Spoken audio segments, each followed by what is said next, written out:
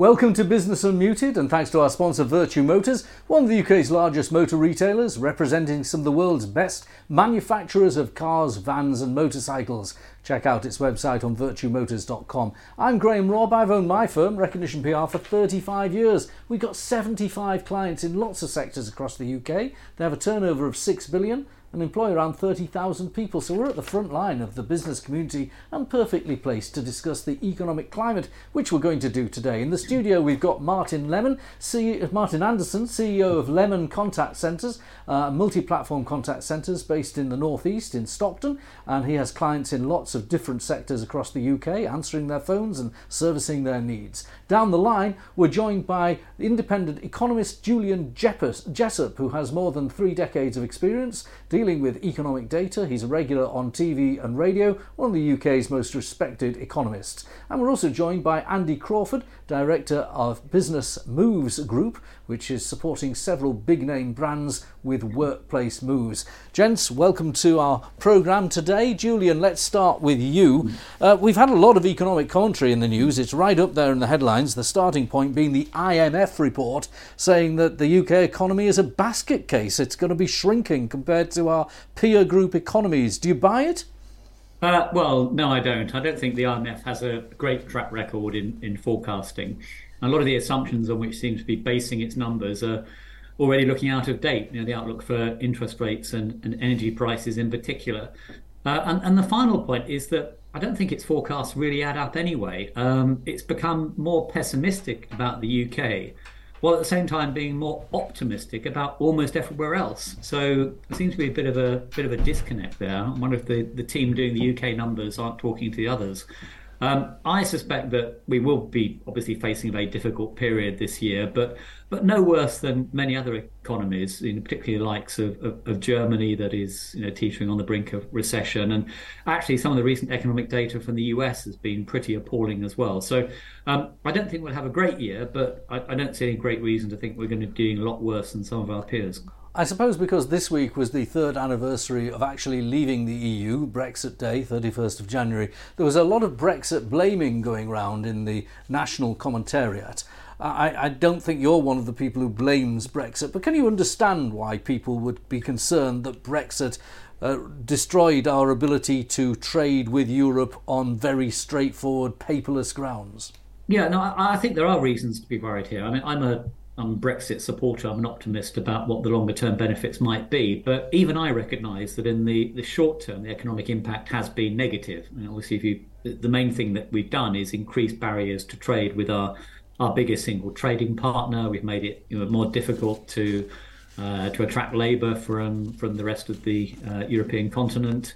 We damaged business investment, and we probably deterred a lot of people from buying UK assets. So I think the initial impact has undoubtedly been negative. But where I disagree with the consensus is how big a negative it has been.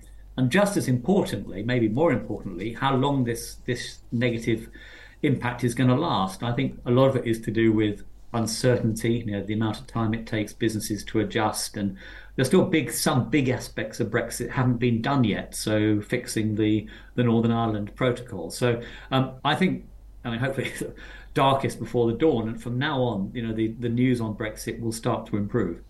I've just a view from the north where I am. I actually was one of those people in business. I was chairman of the IOD in the northeast at the time of the Brexit vote, and I was a Remainer as a result of that.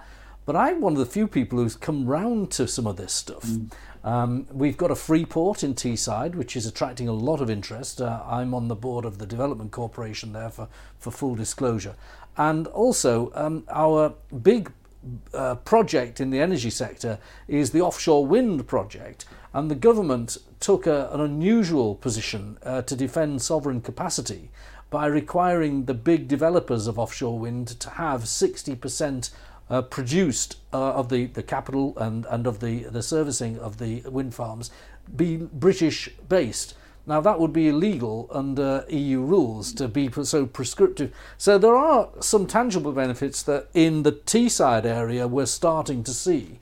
Maybe they're difficult to see if you're taking a more realistic view of the UK economy. Well, we're starting to see benefits in other areas as well. So if you look at regulation, for example. Deregulation was a big theme of Brexit, and we're starting to see some good progress there in areas like financial services and other sort of big cutting edge areas like biotechnology, where we could probably regulate things a lot better than the European Union does. And then other areas as well, things like now we're outside the common agricultural policy, we can have a sensible regime of farming subsidies that actually better for consumers, but also better for the environment. So some of the benefits on the regulation side are starting to come through. And we're finally starting to do our own, new free trade deals with countries like Australia and New Zealand. Now, obviously, they're pretty small in the bigger scheme of things, but I think that's only just the start. And we will be able, in due course, to have better trade deals with the US, with faster growing emerging economies like China and India. So there's plenty of potential there. My one concern, though, is whether this government or any future government is really willing to take some of the political flack that might be generated by lowering barriers to trade and reverting to a more sort of open economy than we've had for many years. Okay, well, we could go down the Brexit debate for a long time, so I'll move back onto the economy in general. The inflation rate tweaked down in the latest data, but it's still too high. And tomorrow, that is Thursday for people watching this over the weekend, the Bank of England will be setting rates again. I'd be interested in your point of view, but just to report back, the North East has a shadow MPC made up of businesses and run by an accountancy firm and my own PR firm. And the shadow MPC, in conjunction with the Northern Echo, came to the conclusion by only one vote that rates should go up. And they said if they go up half a point, 0.5% rather, 50 basis points, and conditionally pause them, which I understand the Bank of Canada did. Now, that's what people on the ground in the Northeast thought, marginally by one vote. What's your view? If you were on the real MPC, what would you say? Well, for what it's worth, my vote would be for one final half-point increase, taking interest rates to 4%, but then pausing. Indeed, it wouldn't surprise me if the next move in interest rates after that is down. Now, the key point here, of course, is what happens to inflation. But I think there are three big reasons to expect inflation to fall quite sharply this year without the need for further rate increases. One is the economy, of course, itself is weakening. So the sort of demand pull pressures on inflation not as strong as they used to be. The second is on the cost side. So things like global commodity prices have peaked, energy prices, wholesale prices at least are falling quite sharply, and a lot of the supply side disruptions are fading. And then the third point, which might sound a bit geeky, but I think is arguably the most important of the three, is that the monetary drivers of inflation are changing. So, I take the view that inflation is ultimately caused by too much money chasing too few goods and services. But one thing that's happened recently is that the growth of the amount of money in the economy has fallen very, very sharply. So there's less money around than there was before. And that should mean that inflation drops off pretty sharply in the next year or two. Well, that's a positive outlook from you. And if interest rates do get a rise, as you suggest tomorrow, you talked about pausing, but should the bank send a forward signal? I was talking to someone who is involved in the Bank of England a few weeks ago, and they were saying that they got into a lot of trouble with what they described as forward guidance a couple of months before, last year with Mark Carney before he left. Should it try forward guidance again with this conditional pause? Yeah, I think there's a danger of being too explicit. I think if I remember right, what Mark Carney said is that we would change interest rate policy if unemployment hit a certain level.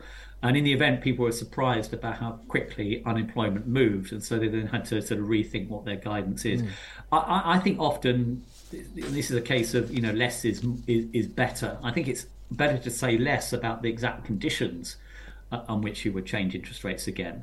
I think the important thing is to signal that you are pausing for a period. And I think that'll be really reassuring. In particular, I think it would mean that, some of the pressure would come off mortgage rates. So when people talk about the Bank of England raising rates and that being bad for the mortgage market, what really matters is not where interest rates are now or even where they are at the end of this week, but where they're expected to go. So if the Bank of England can signal that interest rates have peaked, at least for now, then mortgage rates could actually fall because they depend on where people think interest rates are going to be in 2 or 5 years' time. So I think that that could be quite a powerful thing to do. It's a So on one fascinating hand, thing. And of course, these rates have to catch up. And if the bank keeps pushing it up and up and up, they don't get a chance to catch up, do they? Because so many are on fixed rates. I remember when I bought my first house, an interest rate change would be reflected immediately in the mortgage rate. that's a very good point, because that means a lot of the interest rate increases we've had already from the Bank of England haven't actually impacted the economy, because people are still paying their old fixed rates. So there is a danger that if the bank continued raising interest rates, beyond this week, then it's like pulling a brick with a rubber band. Nothing will happen for a while, then suddenly the brick will whack you in the face. So I think there's a good case for pausing now, just to see what the full impact of the past increases are going to be on the mortgage market and the housing market more generally. Very good point. And the last point, I've dominated you because you are a great speaker on these matters, and I wanted to hear a lot what you had to say. But the last thing, you mentioned unemployment in that last answer about interest rates. The Yorkshire Post was running a report from the Centre for Cities where there was a challenge on what the true jobless rate is. Is it 4%, 4.5%, or is it really up there at 10 to 15% when you take into account people who are not working but could work? Yeah, I think that some of the headlines here are a bit misleading. They're talking about what the true level of unemployment is, but the point is you can define unemployment in different ways. So I personally think that the true numbers are the lower numbers. So if somebody is not looking for work, then I personally don't regard them as unemployed. But there is a bigger problem in the background, that there are probably too many people who are what are described perhaps unfairly as economically inactive. So they are not in work and not looking for work, but potentially they could be tempted back into employment. And there's a particular issue amongst the over 50s who, for one reason or another, have dropped out of work over the last few years and don't necessarily want to come back again anytime soon. If we could encourage those hundreds of thousands of people, as they are, back into work, that could provide quite a big boost to growth. But to describe them as unemployed because of choices they freely made, I don't think is an accurate description of what's going on. All right, Julian, hold on there. We're going to talk to our other guests for a few minutes. We'll come back to you to wrap at the end. First of all, let's bring Andy Crawford in from Business Moves Group. Now, you move businesses. You literally move them like removal company, but it's a lot more complex, isn't it? Yeah, absolutely. Yeah, a lot more complex than that. I mean, we've got the issue with remote workers at the moment, and businesses trying to get these remote workers back into the office. Energy costs are an issue, obviously. If you're working at home, you're using approximately 75% more gas over the winter periods and 25% more electricity. Now, that's not caused a mass rush back into the office environment for the majority of our clients. Still looking at numbers of 25 to 30% of occupation levels in all of their buildings. Rising energy bills may eventually be the catalyst that sparks a return to the office, but it's very superficial to tell employees to come back to the office so that you don't have to pay for heating. Work-life balance is something that a remote worker is far more important to a remote worker than paying for additional heating costs. So we have the complications of all of that, as well as everything else that we're dealing with in the economy regards office moving. So all these factors are presumably feeding into you being quite busy moving offices around. Yeah, absolutely. Our clients are looking at an office experience to have the carrot of inviting or getting our employees back to the office. They've got to have an experience, and the pandemic's taught us that we can work from home effectively and efficiently. Common theme moving forward for businesses that we're dealing with, no matter what industry it is to create an environment that's agile, responsive to their team's needs, but simultaneously creates a belonging in the organisation. Having a brilliant, great workspace has its benefits, but only if it's truly serving the needs of the employees who are working in it. Now, Andy, before I move to our next guest, you've heard what Julian had to say. Very respected economist, giving us a snapshot of how he saw the economy. What are your big challenges in business at the moment in respect of some of the points that Julian was making?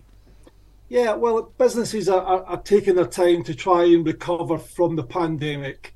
The economy suggests that people and leaders in our client businesses are still unsure on how they move forward. So spending money to reimagine their workplace and have a strategy to refine the workplace experience costs money.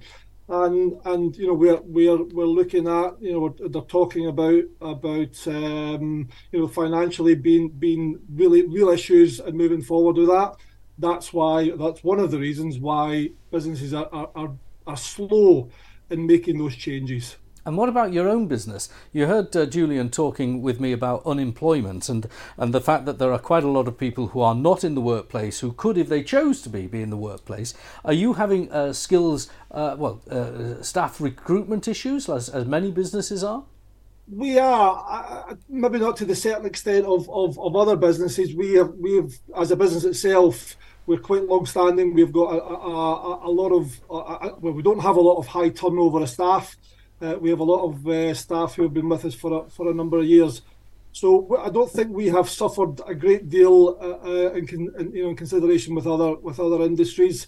We were quite active during the pandemic. We worked with a lot of the private sector organisations as well as the public sector who were really active during that. So we didn't lose a lot of staff during the pandemic, which allowed us to bounce out of it and still have that real good solid skill set to allow us to carry on operating.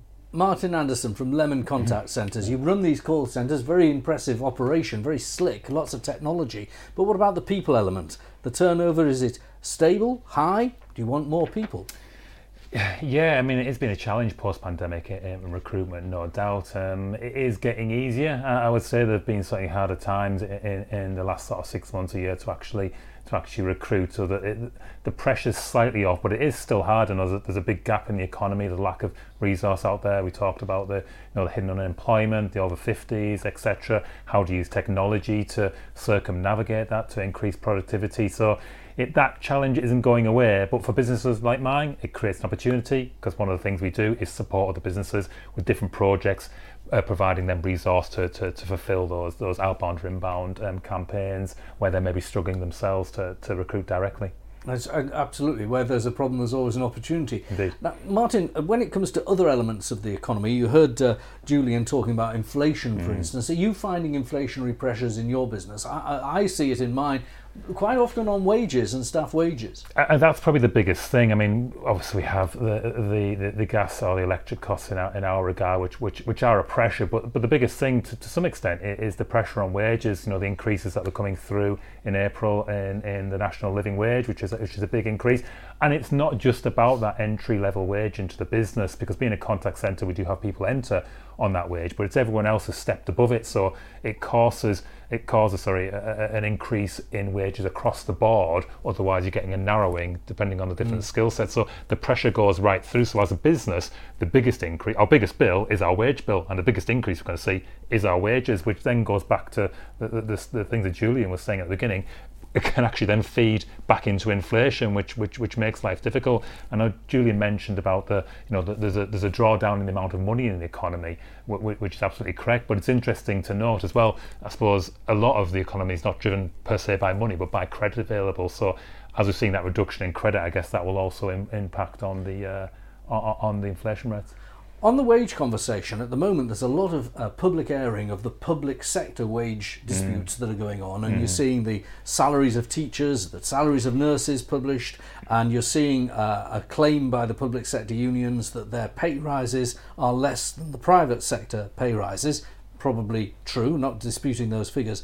But I had a conversation with one of my people the other day who was commenting on the pension contributions that some of the public sector receive. Now, I, in the private sector, as a small business, make the legal required pension contribution, but compared to, I think it's 23% for pension for teachers and a considerable amount for nurses, those packages are considerably more generous on pensions.